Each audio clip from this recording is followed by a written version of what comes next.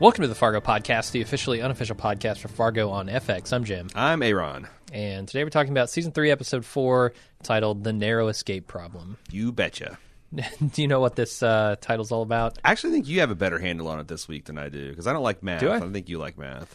Well, I don't understand the math involved. It's something about changing a variable to zero. It doesn't tell you anything about it. Can't divide by zero. Blows up your calculator. Essentially, yeah. So that's since the third grade. The narrow escape problem, well, also 5318008. Are you making a boobies joke? I am. Boobless joke? Yeah. Yeah, so the narrow escape problem is essentially a noose.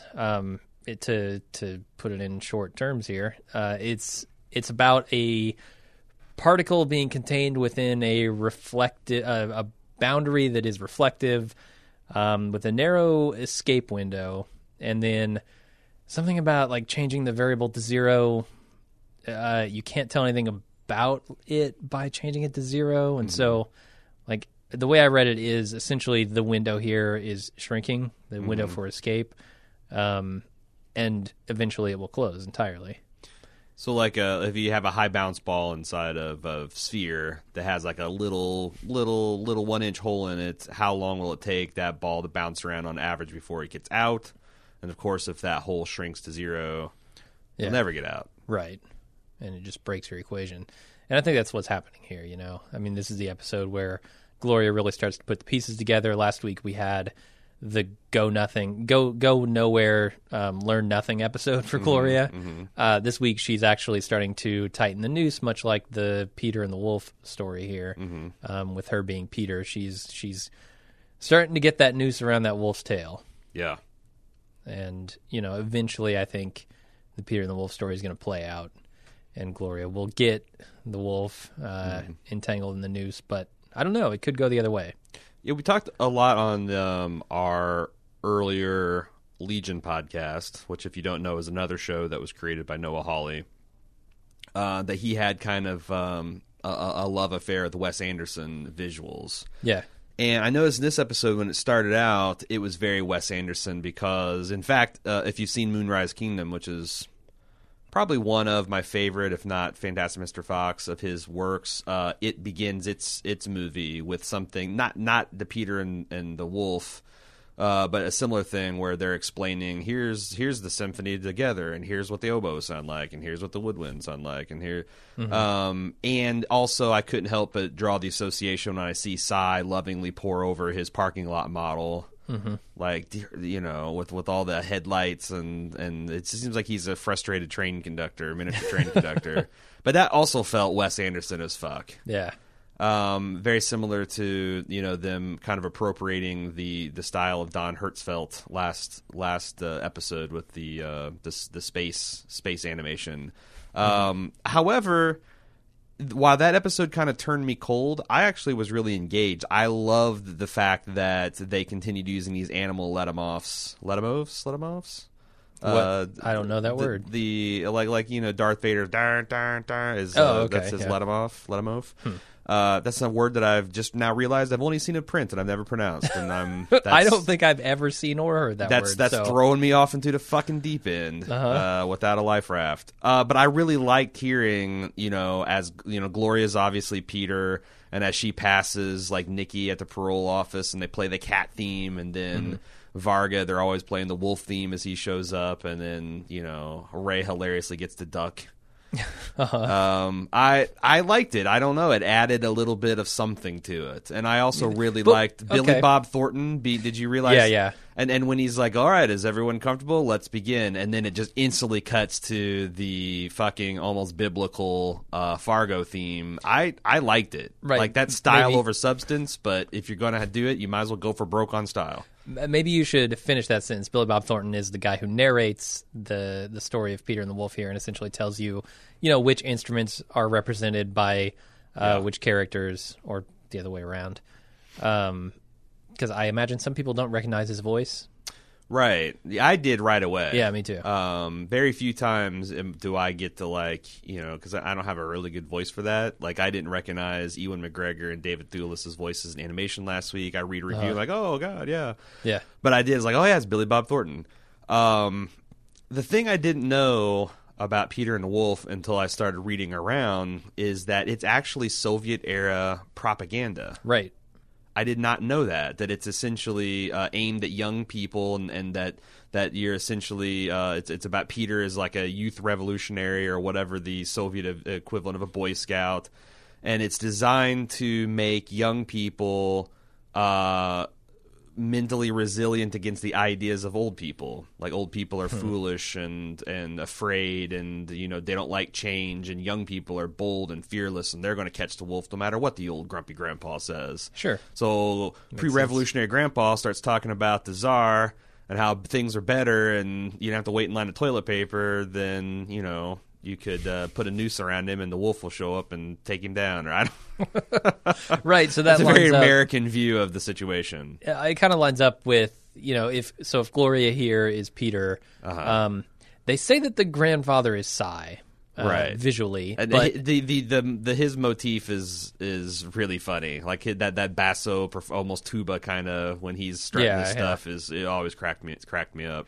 But I don't quite understand that. Like I would say that theme applies more to Damek and Gloria's relationship, right? Like he's the old guy is telling her, "Oh, this is all bullshit. It doesn't mean anything. Like, let's just close the book." And Gloria's like, "Okay, no, I'm going to go do my own thing." You're right. That would be a much more perfect I honestly don't understand how Peter and the Wolf fits these characters, because they also describe the Vargas goons as the hunters, which would ultimately be the ones to capture and lead the parade of the wolf. And there's a little drama between the bird and the duck, and they argue about, like the bird makes fun of the duck because what kind of bird can't fly, and the duck shoots back, well, what kind of fucking bird can't swim? Also, kind of makes sense. I hate to tell the Soviet era propagandists, but ducks can both fly and swim. They can. I saw a goose flying the other day. Like it was guarding its babies from a hawk. Oh yeah, it was really interesting. Like, this hawk was swooping in, and this goose just jumped up and flew and tried to bite it. Yeah, that's pretty badass. Yeah, actually, let's have a nature corner here on Fargo. It feels like a Fargo thing to do. Yeah, I was up in my dad's house last week. He lives in way northern Indiana, and there's a killdeer that was nesting by his barn, and the killdeer just lays their eggs on the bare ground. And they're perfectly camouflaged in the gravel. And every single time we'd go up to the barn to get something out of it, she does this elaborate. Sure, she puffs up and tries to, but then when that doesn't work, she's the bird instinctively pretends like it has a broken wing, and flops away from the nest. Like, if you're a hungry predator, it's like, oh, forget the eggs. Look at this, I got this wounded bird. And presumably, if you're a fox or a cat or a dog, you go over there after the wounded bird, and then the bird's like, haha, fuck you, I protected my eggs. Remarkable. Yeah, birds are interesting. How does that? How the hell? I believe in evolution, but sometimes I'm like, how Sure. How the hell did that? How the hell did all that unfathomable time end billions up at that? and billions of years? There you go. Aaron. There you go. You're a lame duck or a lame killdeer. So I don't quite understand all of the positioning of these characters, because Cy as the grandfather makes zero sense to me. Well, and also that's where I was getting at. I never really thought about this, love, but you're right. And also, Nikki as the cat in the play, the cat is like a minor antagonist of both the bird and the duck. Right. That Peter has to warn them both so the duck can retreat to the pond and the bird can retreat to the tree before they. Also, Soviet-era propagandist, cats can climb trees. I don't know that the bird is necessarily safe here. They just don't. There's no communal funds for science and nature research in Soviet Russia. Well, they've got big gray buildings to build. What can they do? But yeah, and I don't understand how that's going to fit. That, I guess Nikki's going to turn. And it sounds like in the play that the cat eventually eats the duck. Which, fair enough. I feel like Nikki's going to do something bad to Ray. Wait, the cat eats the duck? I thought the wolf ate the duck. Oh, did the wolf eat the duck? I thought it was the cat. I'm almost certain it was the wolf. Because at the end, you can hear the duck, I think, in the wolf's belly? Yes, that's right. Because it's so greedy it ate it whole. Right. Which how does that tie in with... how does Ray get mixed Varga? up with Varga? Obviously, they show him just chowing down on food and how he's bulimic. And by the way, I'm not. I'm the kind of guy that can eat barbecue ribs and watch The Walking Dead. My wife brought home some leftover nacho dip or whatever that she'd made for a work pit, and I was eating that and like that, and I'm like, I gotta turn away and in fact mute because it was disgusting. It really is. I wonder. And they followed off with a look into his gaping, ruined maw. Right. Maw. Yeah. I've said it so the word means nothing to me now. Sometimes let them out. I feel like the gratuity is unnecessary, or the gratuitousness of it all. But it's part of it. It is. It is. I mean, that character is a repulsive being. He really is. From head to toe. He really is. So I guess it fits. But yeah, I felt the same reaction. It was hard for me to watch that scene. I guess that explains his teeth. Yeah. Yeah. I mean, that's common to people. If you stick up bulimic enough, it turns out your stomach is made out of very powerful acid, and you keep bathing your teeth in it, it's going to have bad effects on you. It's true. Before we get too much further, I want to take a break and talk about some things that are impacting the show, because we have been, because of our schedule, cramming this thing in on Thursday. Yeah. This thing being the Fargo podcast, which is suboptimal. I don't know if it's hurt our analysis any, and how would I know that? Because it's a bias. How would I know if I'm not? How am I not myself? But it is stretching what we usually do. So we are going to move this to a Friday release instead of a Thursday release. It's a good news, bad news situation. Bad news is it's going to be approximately a day later. Good news is hopefully it'll lead to a better podcast. A day later and a day better. Day later and a full day better. Yeah. 24 hours better. That's all I can promise. So look for it to be on Fridays instead of Thursdays now. Also, we do a lot more than that at Bald Move. We have full coverage of The Leftovers, full coverage of Better Call Saul. Last week we reviewed Guardians of the Galaxy. We released a Quit Your Pitching episode on the club. We also had discussion of The Handmaid's Tale, Dear White People, and American Gods between Cecily on Monday. That's going to be a bi-weekly thing. Tons of stuff. Well, what do we got looking forward to for next week? Next week? Yeah. We got Alien Covenant. Oh, at some right. point. Alien Covenant is next week, Thursday. Probably some gameplay stuff for the club. Yep, we got another gameplay thing coming up. Yeah, a lot of good stuff. Probably a commissioned podcast. Yeah. So there you go. We will get back to the episode now. I did not know how tightly coupled or how aggressively scheduled that this season of Fargo was. Mm-hmm. That they're essentially only very slightly ahead of its actual airing order, and I'm not sure how much of that is like principal photography and how much of that if they were doing reshoots, but someone is asserting that this storyline is at least a partial response to global and local and national politics. That you've got the story of a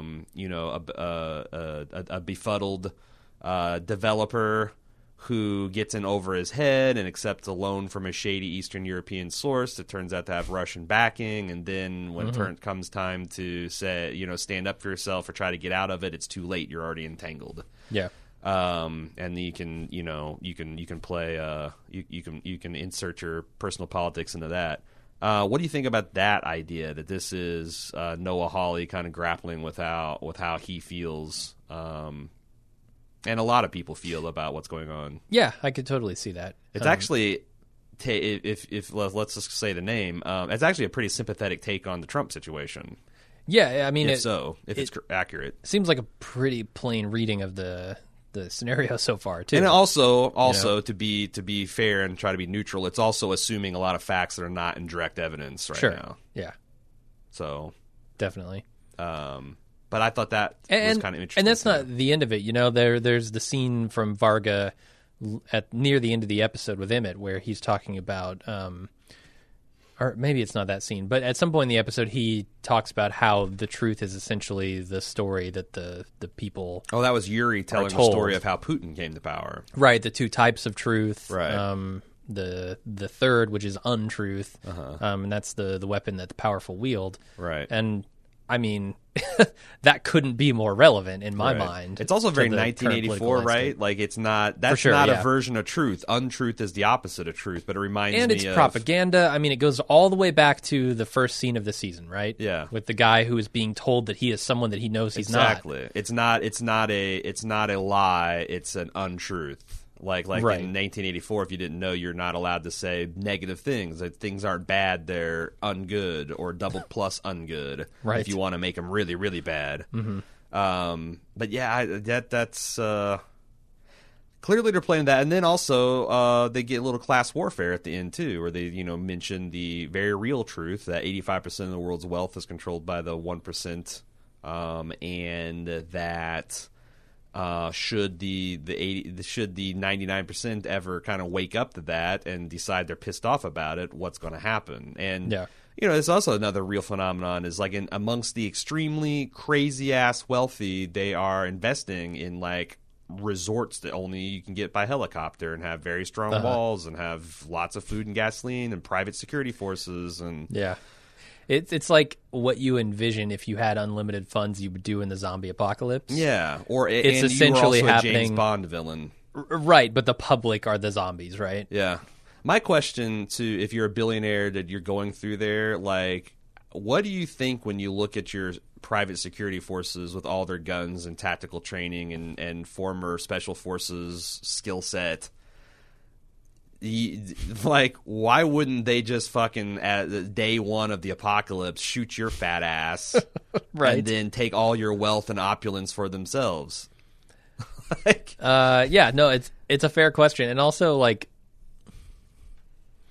I have to I guess those people just don't care what they're doing, right? About what they're doing. They certainly understand. Like if you understand enough to say there's a reckoning coming and I need to protect against it, you can certainly understand that you're the cause of it too, right? yeah. So instead of maybe trying to build the walls and protect yourself from the eventual reckoning, maybe try and prevent that reckoning. Yeah, I mean, there's a time honored practice of bread and circuses. Like I forget who it was. Maybe it was Warren Buffett. Maybe it was an older one. It's like rich people make sure the poor people are fed because if they're not, the poor people eventually eat the rich. Right. So like make sure they're well taken care of and they're well fed and they have plenty of football and Fargo and Better Call Saul to watch and they won't give you problems. You can continue happily extracting as much wealth as you want, but as soon as they start getting hungry or they're sick and they're dying, then what? Yeah. So And it seems like the strategy of Varga is to distance himself by essentially pretending not to be wealthy, looking to the people as if he were not wealthy. right. Because it's nearly impossible to see what a person It's a camouflage. actually owns Yeah, if you're just a plebe, right? you see this guy at a bar and Yeah. you do not think twice about him. You don't think, oh, there's one of the richest, most powerful men. You see Right. Emmett at a bar and you might think that he is like one, he's one of the elite. And that's the other thing about class warfare is like the really unimaginably wealthy try to pitch the merely well-off against the poor. Sure. Like the doctors and lawyers and businessmen that are still essentially, wage slaves to the people that have generational wealth. And because those people that are actually earning high incomes are actually paying crazy amount of taxes, where the ultra rich they have ways around that. So I think this is all fascinating.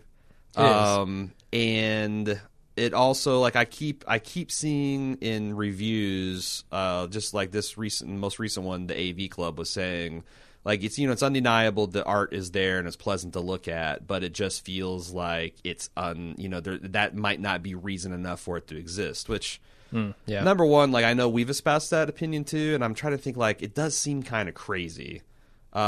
Secondly, do you think? I kind of played around this last week, but that Noah is going to do something really crazy awesome with the concept of a useless machine. Because, like, it seems like people are kind of describing Fargo as, like, yeah, it's neat. You flip the switch and it turns itself off. That's cool. Right. Now what? But we just spent, like, what, 15 minutes talking about all these literary and important current event subjects that we, you know. But it feels like a shell around what is a pretty, I won't say boring, maybe generic story. Mm-hmm. I mean, there's nothing that immediately hooks me about the story, I guess. Emmett and Ray's relationship. So I like character dramas. That's like my bread and butter. It's the best thing on TV is when you can really create great characters and give them some intense drama based on that. Yep. I don't think this show does that.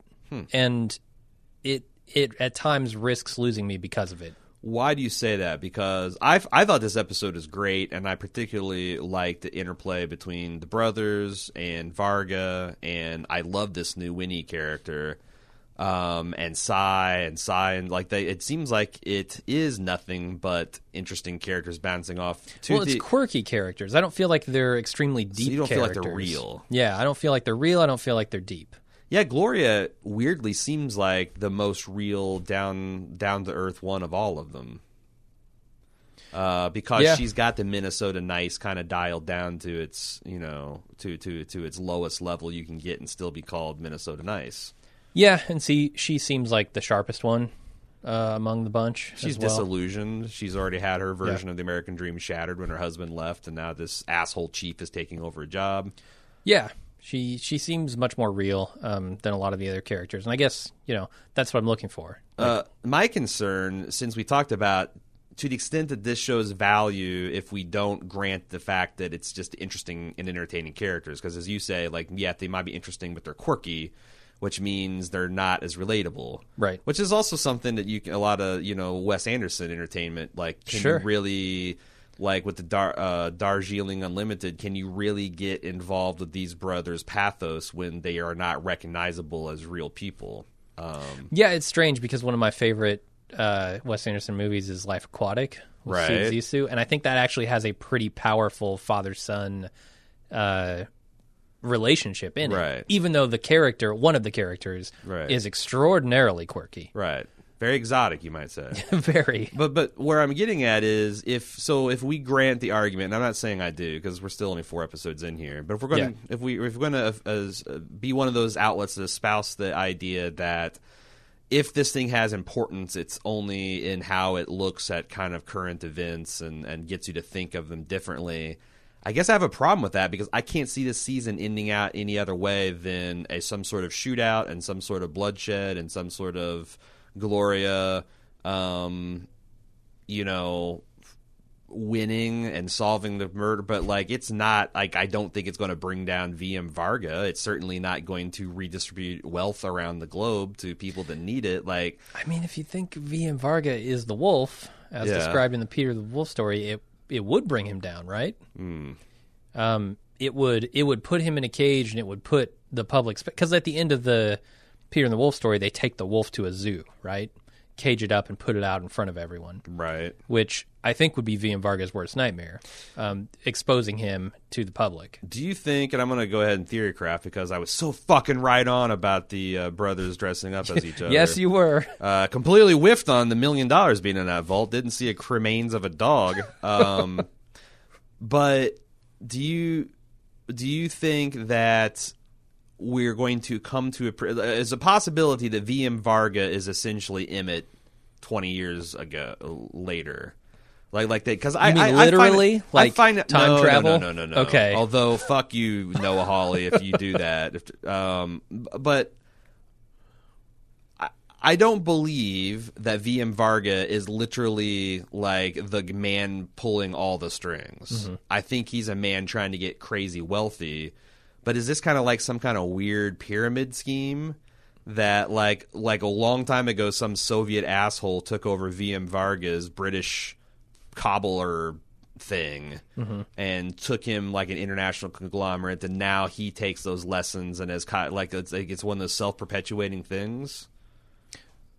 It certainly could be. I mean, the idea that, you know, truth is what the powerful say it is, could be something Varga is using to his advantage. I mean, it's Right. possible that Varga doesn't own much of anything, and that this suit is all just a put on, Yeah, and- this story about why he wears it. And the other character archetypes that he closely resembles, like, he's Billy Bob Thornton, obviously, and then Hansi was kind of like the predatory, borderline supernatural character in the second season. Yeah, None of those were the head and cheese. that's true. They were all some form of henchman, although I guess Mike Milligan's got a little bit of that DNA in him too. But then again, he wasn't the head cheese either. No, he wasn't. So are we ever going to meet the top level that's above VM Varga? That's, We always get glimpses at it. yeah. You always get like a bank of phones or an office building that Milligan reports into. Like you get glimpses. I don't think you ever see the tip top. Right. And I think that mystery goes a long way to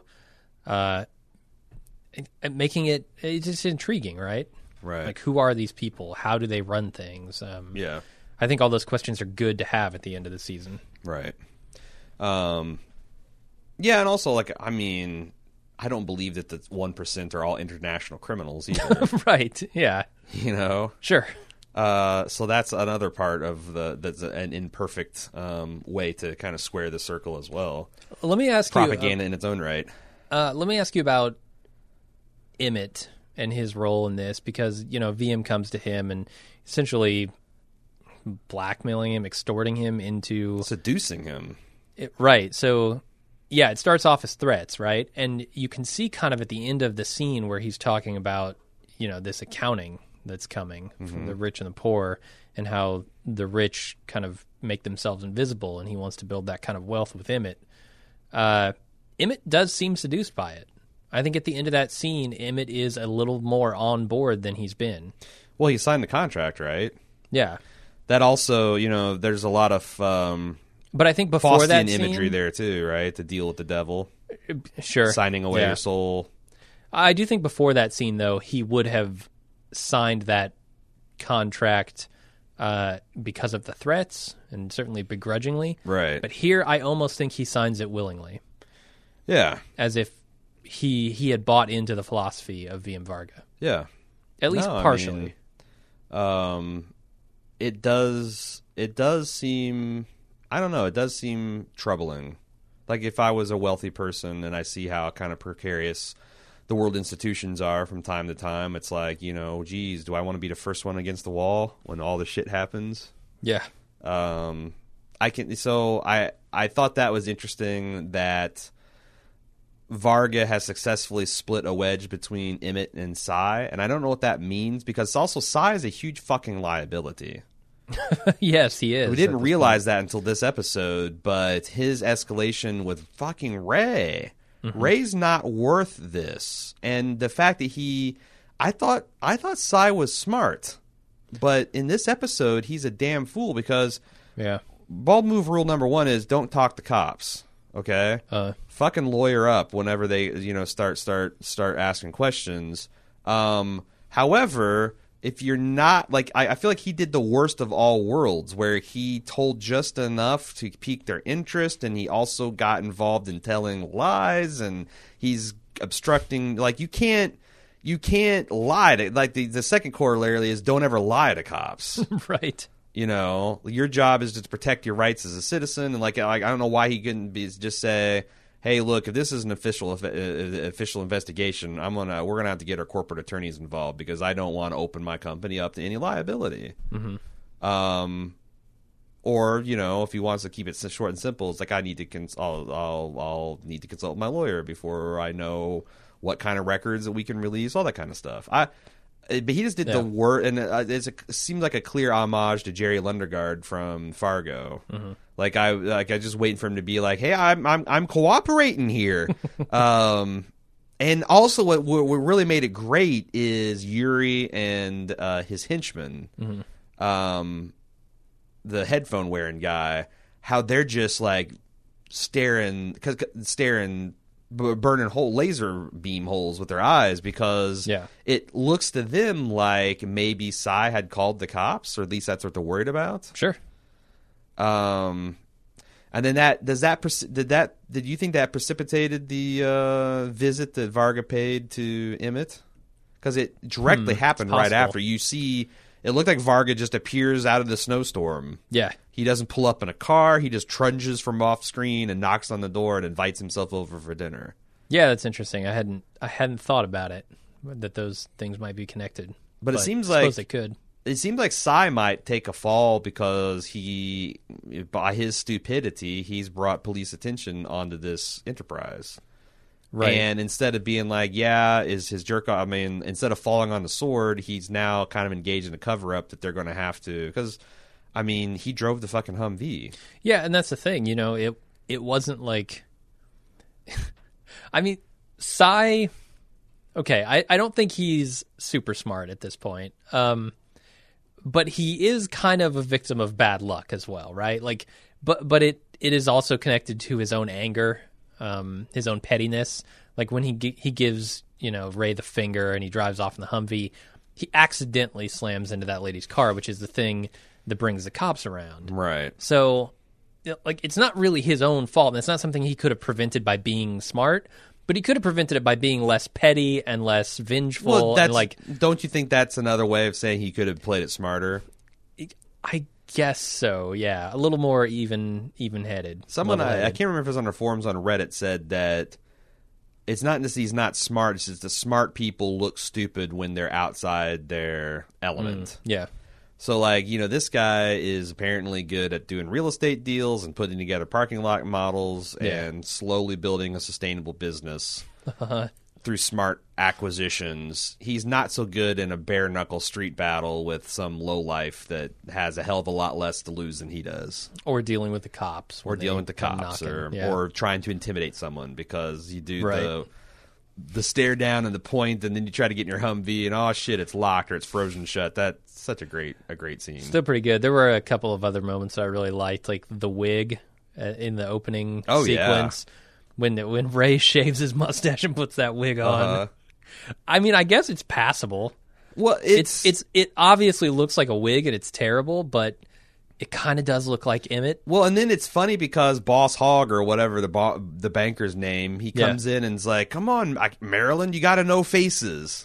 When this guy doesn't. I mean, obviously he's Ewan McGregor, so he looks a lot like the guy. But if you look at the way he's dressed, the shoes, and it's so funny because they directly compare how shoddy Ray is getting dressed and how bad his wig is to just kind of how Minnesota put together Emmett is.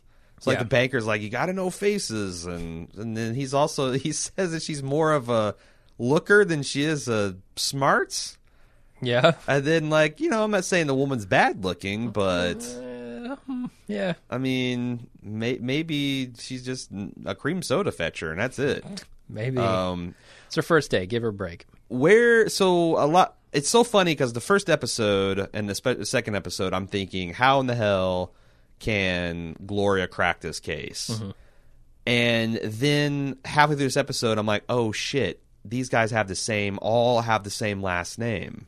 Yeah. Like when she goes to visit Ray, and they have the last name, and the brothers have the last name, and now there's this public beefing. Like, this suddenly went from how are you going to solve it because it's unfathomable pinheadery to it's now seemingly very easy to solve. In fact, it might be solved the next episode or two, and what does that do with the rest of the season? Yeah, I mean, it would have been a lot harder to track had they not killed him with the air conditioner right outside of Nikki's place, right? Yeah, and especially now and I guess have the business card in his pocket. Yeah, and now she's seen, but that's not suspicious all by itself, right? But then you connect the Stussy names. She saw Nikki coming out of the building, and definitely I think Nikki Swangy is someone that you would notice if you met her again. Yeah, and also when Ray loses his job, I kind of thought that he's going to move in with Nikki. Oh, okay. Or at the very least, when she goes back to interview Ray again, they're going to be like, "Oh no, we fired him. Here's his new address." Why did you fire him? Because he took up with his parolee, Nikki Swangy. Well, where does she live? I want to talk to her. Yeah, it's the same bill. Like, there's 3 different ways this fucking thing is going to explode wide open on everything. For sure, you can see the escape window closing. And I also like Winnie and Gloria as kind of like a Cagney and Lacey team up. Okay, yeah. I don't know. I liked Winnie a lot. I like the fact that she's an oversharer and she's like way too nice and bubbly, and that she will just presume to come over to your house at night. And I liked everything about her. I hope I like seeing Gloria and her together. I think it's going to be fun. She is entertaining for sure. The other moment that I really liked is in the banker's office there, where Ray says, "If I wanted an opinion from an asshole, I'd ask my own." Right. I think that's when he says it. Great line. Uh-huh. Never heard that before, but it was good. Did you get the other Big Lebowski? There's reference? several. Yeah. The preferred nomenclature is cremains. Right, cremains. You can read into the ashes all over Ray's hands. That's something that happens in the Big Lebowski. Donnie gets ashes dumped all over his face in the wind. Mm-hmm. The dude gets ashes dumped on his face of Donnie's ashes. Right. And then Damek, when he goes off on this unrelated war story, is very Walter, right? That's true. I didn't think about that.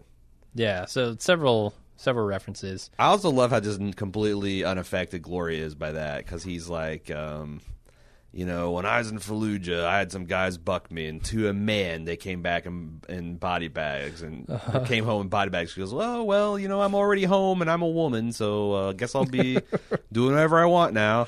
Yeah, it felt very Marge, too. Marge Gunderson. I wonder how much longer she can get away with doing that before. Because, is this thing a suggestion, or is it a done deal? Because eventually Moe's just going to... Also, God damn it, Moe is being so fucking obtuse here. Okay.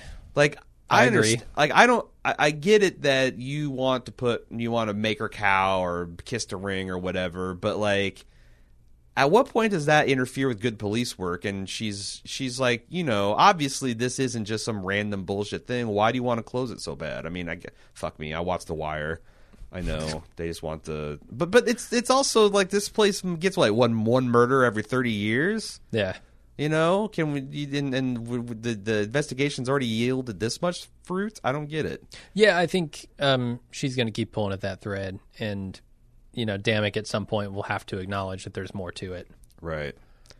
One other thing that I think was going to be interesting when we start talking about unpacking this whole riddle is Ray, as Emmett, was warned by the Boss Hog banker that if you withdraw $10,000, it automatically triggers and he's cut off. But what I know, because I had to write a fucking bunch of reports to track just this very thing, is it automatically triggers a report to the IRS, and also, as of sometime after 2011, a report to the Department of Homeland Security. Okay. That will probably be relevant, right? Gotta be. But how? I don't know, because it's not that I don't think Emmett's going to report it for tax. He's not. I mean, that would only. I don't know. I don't know what that's for. Guy Emmett to take out $10,000. I don't know how it's going to affect things. But the fact that it was mentioned and ignored, I feel like it's got to be something important. Yeah, and the other thing that I know has got to be important is this idea that they're kind of on to Cy because he got Ray fired, essentially. Right. This has to work out badly for Cy, but I'm not really sure how, because he's a hit and run, which isn't nothing. Right, but who cares, right? In the grand scheme of things, that's a misdemeanor at worst. Right, he's got much bigger problems in the form of Varga, and Gloria's got to get involved with Varga, and I don't see how that's going to happen, but it seems inevitable. Yeah. Well, based on the connections with Cy and cover-up's always worse than the crime. I don't know. Maybe she hits him with obstruction of justice and gets it to felonious levels. What is the deal with the cremains? I don't understand in what world you take a dog's remains and you put him in a safety deposit box. Yeah. I don't know. I love the dog, I guess. But then inter it properly. Uh-huh.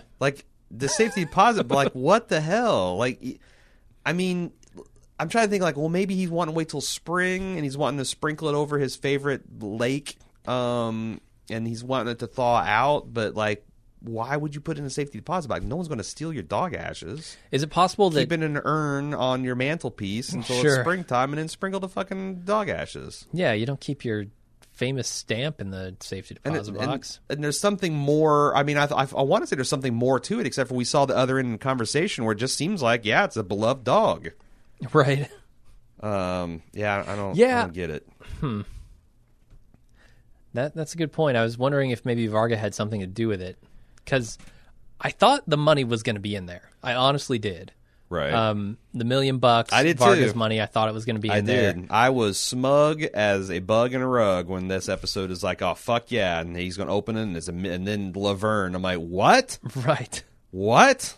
Well, there's going to be obviously something in there. Nope, it's just cremains. Shit. Yeah. Did you think Maurice's autopsy, did you think that looked good? Because I was reading Alan Sepinwall praising how Wild Grizzly, but how great it looked, and I kept on thinking it looks like what it is, which is a latex body. I have no idea. I have honestly never seen a body in that state. That's true. I've never seen a body that's been caved in by an air conditioner, or even like, post frozen, I guess. Like I don't know what they had done to this body to preserve it, but it seemed clear that it was in some kind of storage. It's been a while, right? Yeah, I'm sure it's cold. Yeah, I've never seen a body in that state, so I couldn't tell you. Well, I mean, I've seen a lot of. I just feel like that's not a completely unique thing to see. Like, I mean, I've seen countless autopsy scenes and cadaver scenes and stuff, and then like I didn't think it looks. I thought it looked kind of crappy, honestly. Okay. Especially with how long they let us just sit there and look at it.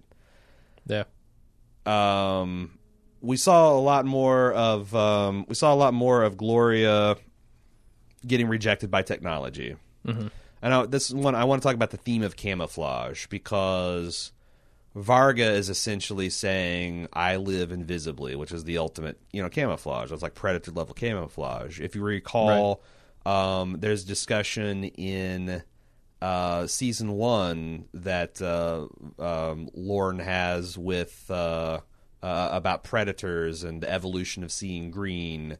And how that helps them be camouflaged. And do you think that one of the things is that Varga is like supremely confident in his camouflage and his ability to track and find people, but like Gloria is the ultimate predator for someone like him, because she has no digital footprint ever. She doesn't make phone calls, and when she does, they're all garbled, and she can't, fingerprint scanners don't work for her. She can't even dispense soap out of a soap dispenser. She's, most importantly, not on Facebook. She's not on Facebook. She makes that point last episode. And then we can see this episode of Varga researching Emmett on Facebook and Ray's relationship. Mm-hmm. So, yeah, I mean, I think this could be the ultimate foe for Varga. Yep. I really like the scene of her trying for the hand dryer after Winnie leaves the restroom. She's like furtively trying to come on, work. I just saw you work for someone else. How did her hands get so wet? Whose? I don't think Gloria. There were. I think that she can't, she's used the bathroom, I guess, and she can't wash her hands. Yeah. So she's just trying, I guess, to get anything to work. She needs to carry around some sanitizer. Fluid. I do hate those automatic. I hate those automatic faucets and soap dispensers. Yeah, they never quite work how you want them to. Yeah, especially soap dispensers. I can't get away from the idea that I feel like I'm jerking the thing off, and then it always dispenses like way too much soap, or like I wave it and you just normally use too little. Yeah, fair point. I'll have to think about that one. Or what really drives me crazy is I'll wave my hand under and nothing happens, so then I take my hand away and then it dispenses into the bowl. Yeah. And I'm like, son of a bitch. How can this possibly be more efficient? Or I guess it's a germaphobe thing, right? Yeah, sure, yeah. Yeah, you don't have to touch anything, so... But I've never understood the soap dispenser, because you're only touching the soap dispenser before you've washed your hands. Right. So who cares? And like... I understand like why you'd want an automatic shut-off switch. Like if you turn the handle and it turns back off in 10 seconds because the assholes will plug up the sink and make a mess. Right. But like this modern fixation on things that are dispensed and then people don't take care of them and the sensors don't work. It just drives me crazy, man. I like it. Doors don't work. Yeah. Yeah. I don't even have a Gloria problem. I just think there's a suboptimal interface. Okay. What else do we want to talk about, man? I think that's about all I've got. Why? Let me ask you this. Why does Ray just give up on life when he realizes that... I mean, he's sitting there in the parole officers' meeting, and he says, I got this beautiful girl, and she loves me, and we've got this sponsor I'm excited about, and we got this career, and plus we got seed money now, and like all this other stuff. Everything's going... And just because he finds out that Cy cost him his job, he's going to go fucking bar it up and cause Nikki and him to miss out on this important plumbing sponsor? Yeah. I don't know. That seems like the type of guy he is, though, right? Yeah. You don't get to the place in life I where guess that's people true. are pissing on your boots regularly, Right. and you're just taking it Right. without being that kind of guy. I get it. His vet's locked up, but like fucking call a cab or call Nikki and say, hey, this guy's fucked with me. I don't know. What do you think's going to happen with that? Because she can't be none too pleased. No, I think she's not going to be happy. I don't know. I'm wondering. I'm wondering whether or not Ray's read on the situation, like I love her, she loves me, is actually accurate. Because that would have an effect on what Nikki might do. Man, I've been looking all these 4 episodes, and I don't see anything but her being at least affectionate with Ray. Yeah. Because like when she sends him off to do the bank job, it seems like she's really proud and happy for him.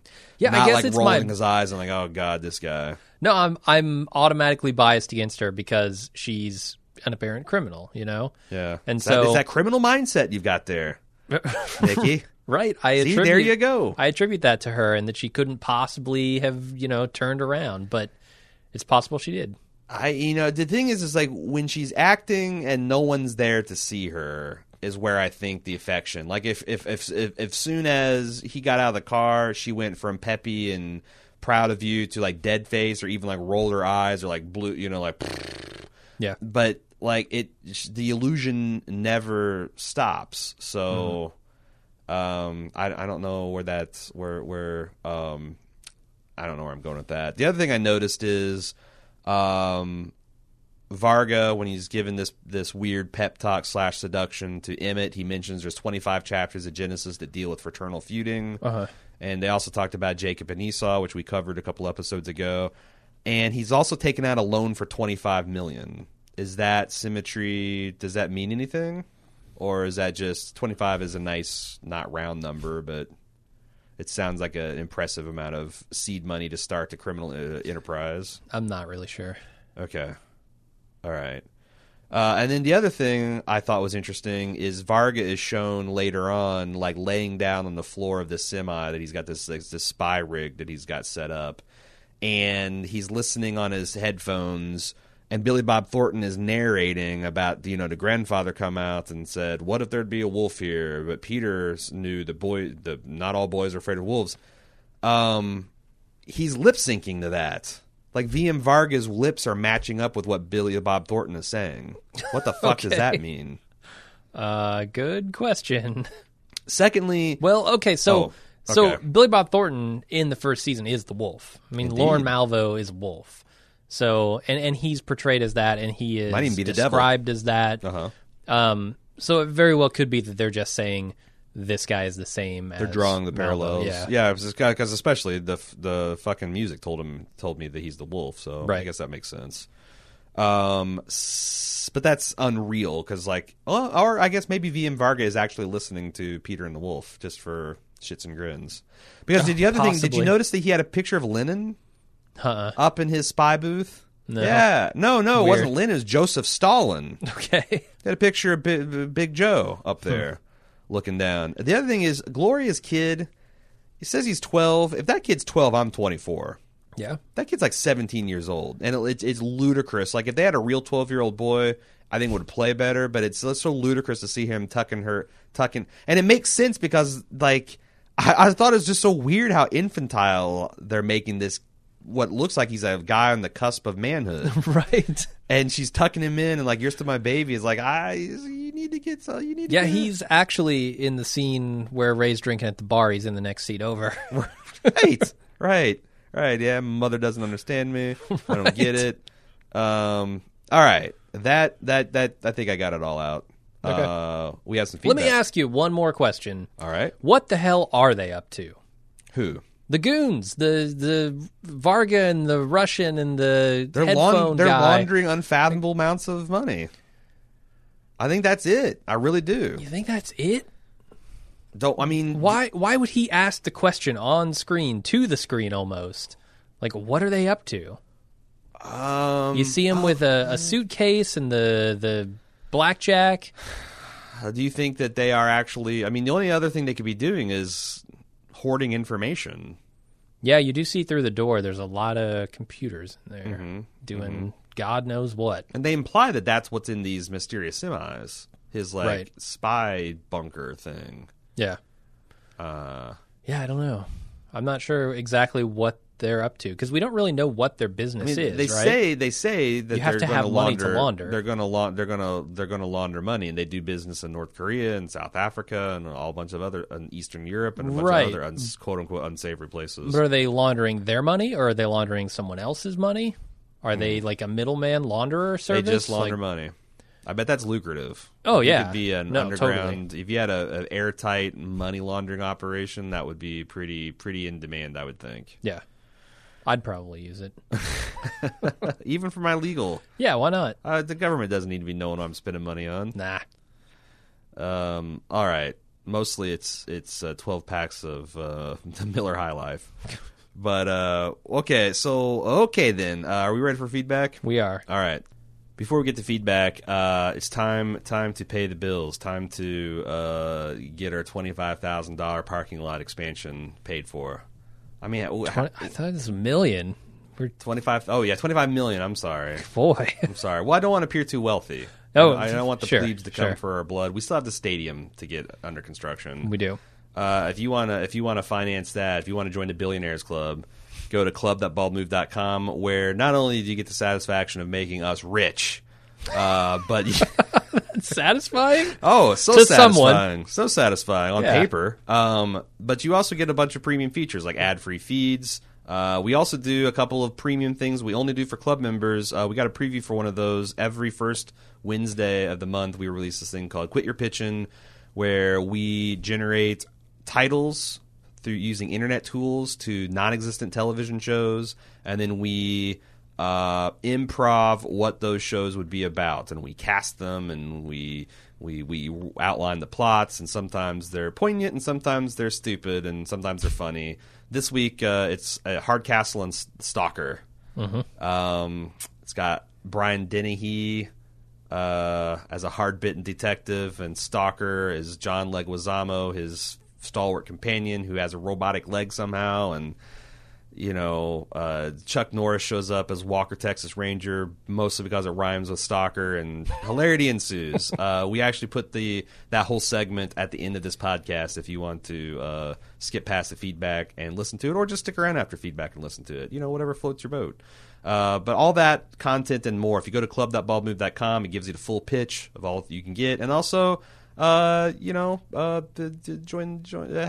and Aaron join the Billionaires Club, the Thousandaires Club. Mm-hmm. First things first. That's step 1.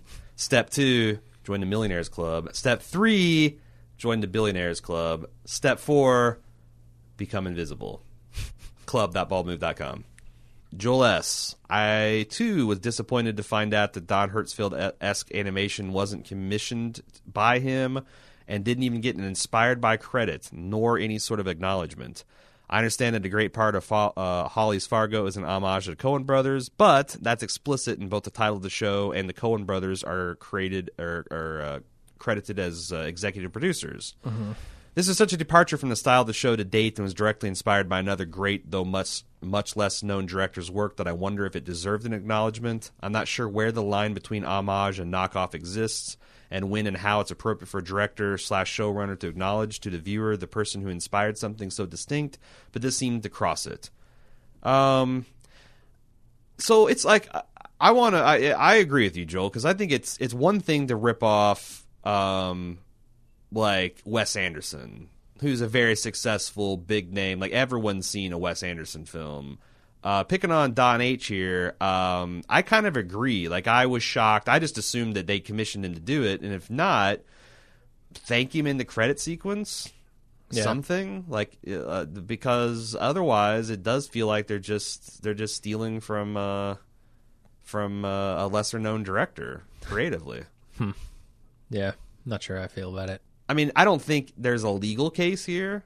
I think it's all about the ethics, and if you've built your career, from what I can see so far, on wholesale, theft of other people's style and influences and stuff, then I didn't think it was a good look either. I wish that they had done. It seems like every review mentioned it, so I'm sure that Don got a lot of new fans. But especially since I didn't realize this until I started reading, but I guess he's staunchly anti-commercial work too. Huh. Like he doesn't do things for commercials. He doesn't do things for T-shirts. He does animation as art, and like that's exclusively it. So I don't know. I thought it was not a good look. Dan from Mogador, UK. Mogador, really? Mogador? One does not simply send feedback from Mogador. Very Lord of the Rings. Anyway, the Mouth of Sauron says, in last week's episode, did you not get the feeling that the motel looked very similar to the motel where a shootout takes place and the spaceship came down in season 2? Didn't you debunk this on the podcast? This? Yeah. I wasn't sure if it was something you and I were talking about over lunch or if it actually made it to the podcast. It made it to the podcast.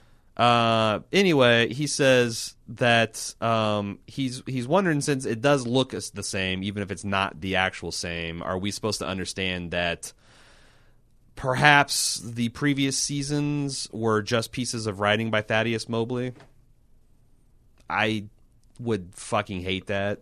I mean, maybe last season with the sci-fi connection. Yeah, but that last season is directly connected to the first, and they're all supposed to be a true story. And also the who's the guy that played the guy from season 1, Martin, the guy who played the guy, yeah, Martin Freeman, yeah. He narrated what purported to be True Midwestern Crimes, an anthology that was true Midwestern crimes, and that season of Fargo was one of the crimes in it. So, like, if this is all just a bullshit writer story, I will rage quit this show so hard, so hard and so fast, because to me, that's just, like, you're already flirting with being too cute for your own damn good. If you start doing this wheels within a wheels bullshit and, like, oh, it's not a true story, I get it, it's all fiction. But the show's got to have a consistent narrative voice, right? Yeah. Or else what the hell is any of this? No, I agree. At times this show gets certainly a little too cute for me. And cute for cuteness' sake is not something I'm interested in. Yeah. Unfortunately, Dan, I think you're going to have to take that theory and throw it back into the crack of Mount Doom from whence it came. Throw it into the wood chipper. No. Nick says, I was going for the Mogador theme. I know. Nick, one aspect of Hollywood, the Hollywood con job subplot that struck me as false was the relationship between the naive writer and the producer. Thaddeus Mobley seemed like a naive young man, ready to see the world. Perhaps someone like that could easily be taken advantage of in a place like L.A. if he was on his own.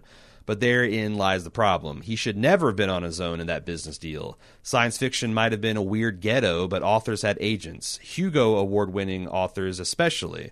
Read any of Isaac Asimov, Robert Heinlein, or especially Harlan Ellison's writings on a history of their personal lives. All these authors are acutely aware of how they were making it work financially, what magazines to submit to, what the studios were paying. It strikes me as a pretty unbelievable that successful author like Mobley had no one between him and Zimmerman. I agree. My slight pushback would be, would you feel better if there was one scene in the montage of his literary agent saying what an idiot he was, and then Right. he's just looking at the girl, and he can't, like Vivian. Uh-huh. Like, they could put that scene in, but I guess their story that they're telling is this guy's so Twitter-pated by this woman. Mm-hmm. And I guess that's also an insight into Ray, too, that he just can't see the obvious danger that he's getting himself into. Yeah, it's true. Also, I mean, shit, what was that guy's? Ray's got 2 separate supervisors looking after him and handing him a shit umbrella, and he refuses it. So Yeah. I feel like that's kind of how Thaddeus would have done it. What were you going to say? I was going to say, is it Zimmerman? That yeah, guy, the agent, yeah. The producer immediately latches onto him after he wins this award. So it's not like he was Robert Heinlein for 20 years and then this dope comes up to him and starts dazzling him. Yeah, but if you get nominated, I think you didn't have an agent before, you would have an agent calling, right? Like just getting nominated for a major award like that. Possibly, yeah. But having, I don't know, it's tough because I get the impression that this guy flew in for this convention and just got immediately bamboozled. After he won the award. Yeah, and it might be one of those things where the more you know about the mechanics of science fiction writers in the 50s, the less you're going to enjoy this because, reality is these guys that write fiction only barely care about getting the details right enough to tell their story. Sure. And it's like, if you're a hacker, you're not going to like stuff about hacking. If you're a doctor, you're not going to like stuff like ER. So, Jesse. Hey, it's me, Jesse, from Charleston, South Carolina. I thought this was a really good episode, and I'm very interested to see where the season is going. Varga is the most unsettling character I've seen in any season of the show. Lauren's goal of causing chaos in the first season seems much less ominous as compared to Varga. David Thewlis's betrayal drives home more of a feeling of omniscience. If Lauren was a demon, Varga is the devil. Was wondering how y'all feel about Varga, the comedy, and the random coming-togethers of the plot so far. Does Varga take his place in the pantheon of Fargo villains, keeping in mind this is season or episode 4? Oh, I think he could definitely hit the top. Lorne Malvo always felt like there was something otherworldly about him, but it didn't somehow seem as menacing as Varga, right? Who has, a much more disturbing visual image. Right.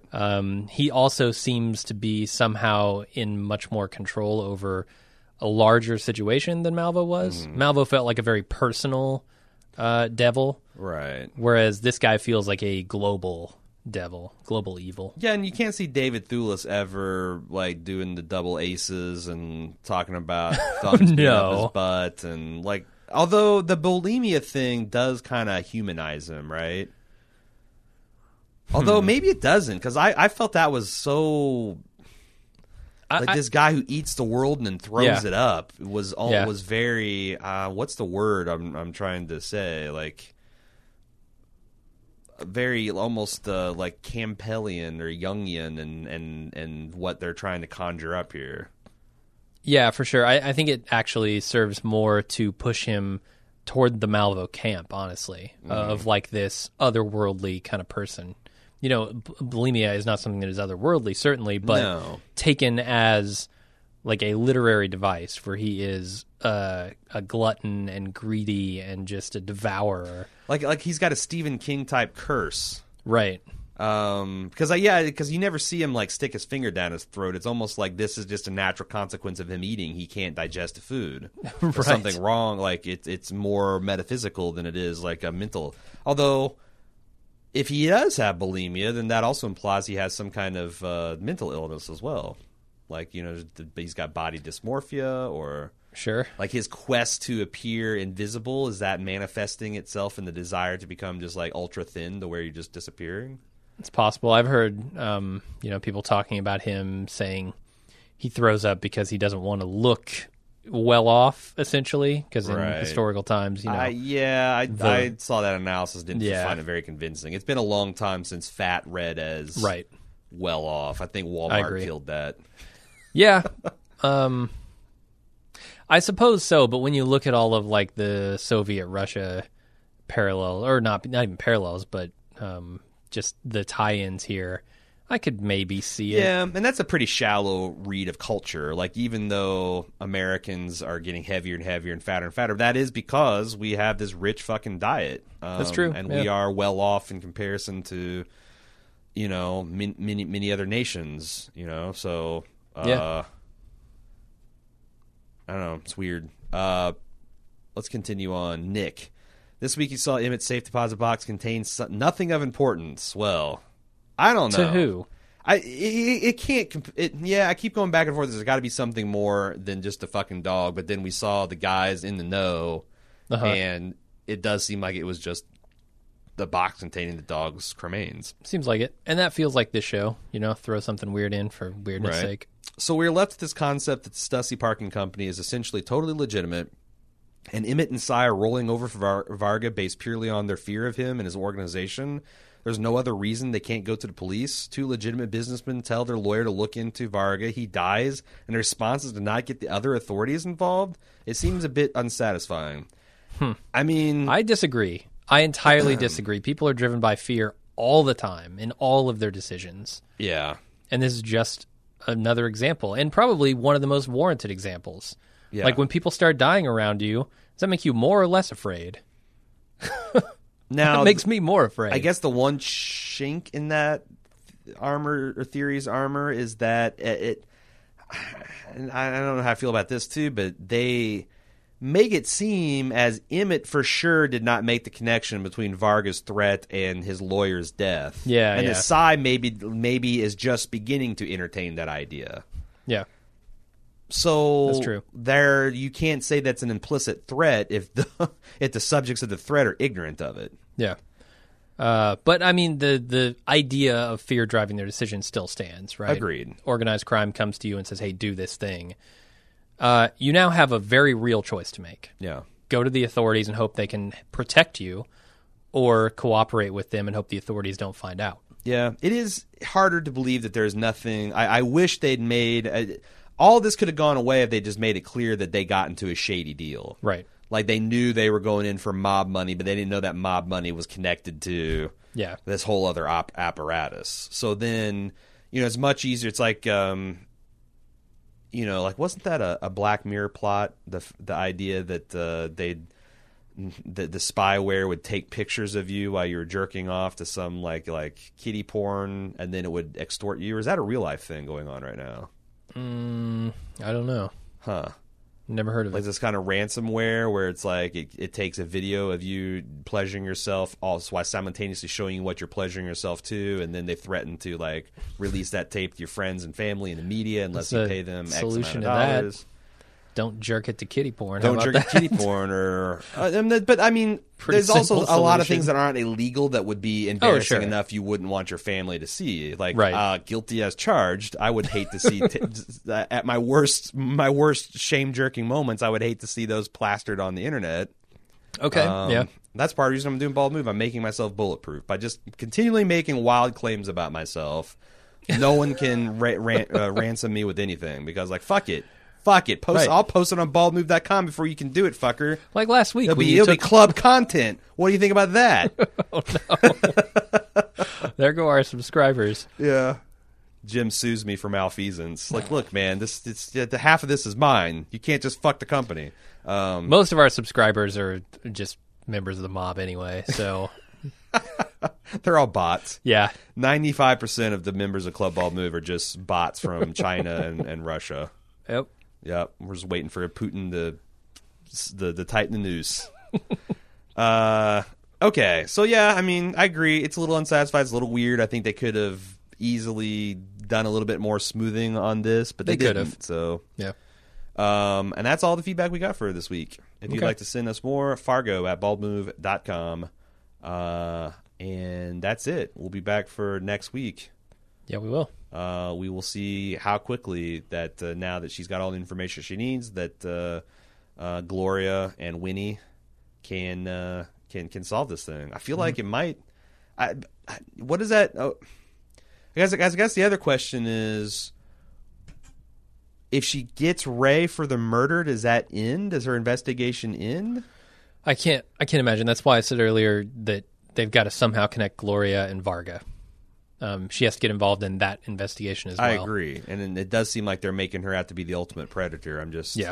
It also just seems like she has every piece of information she needs that within an episode or two of sleuthing that she can solve this. So, Yep. How will they stretch that out, or maybe they'll finally get to the real story that they want to tell? Who knows? Well, we'll have to wait and see. I mean, after all, Fargo had that weird second act in the first season too, where Lauren went on to banging dental technicians or dental hygienists, and oh shit, what was the guy's name? Martin Freeman's Lester Nygaard went out to married his fellow travel agent and had a whole thing, and look how that turned out. And then Fargo 2 had a UFO. So we'll see you next week. Till then, I'm Aaron. And I'm Jim. Bye-bye.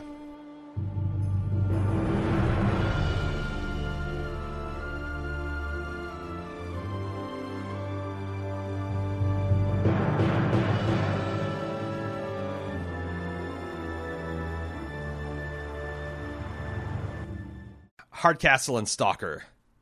This is like your generic buddy crime Even drama, the way I right? said Hardcastle and Stalker, you can tell it's a generic buddy. Okay, we definitely need to pick the actors.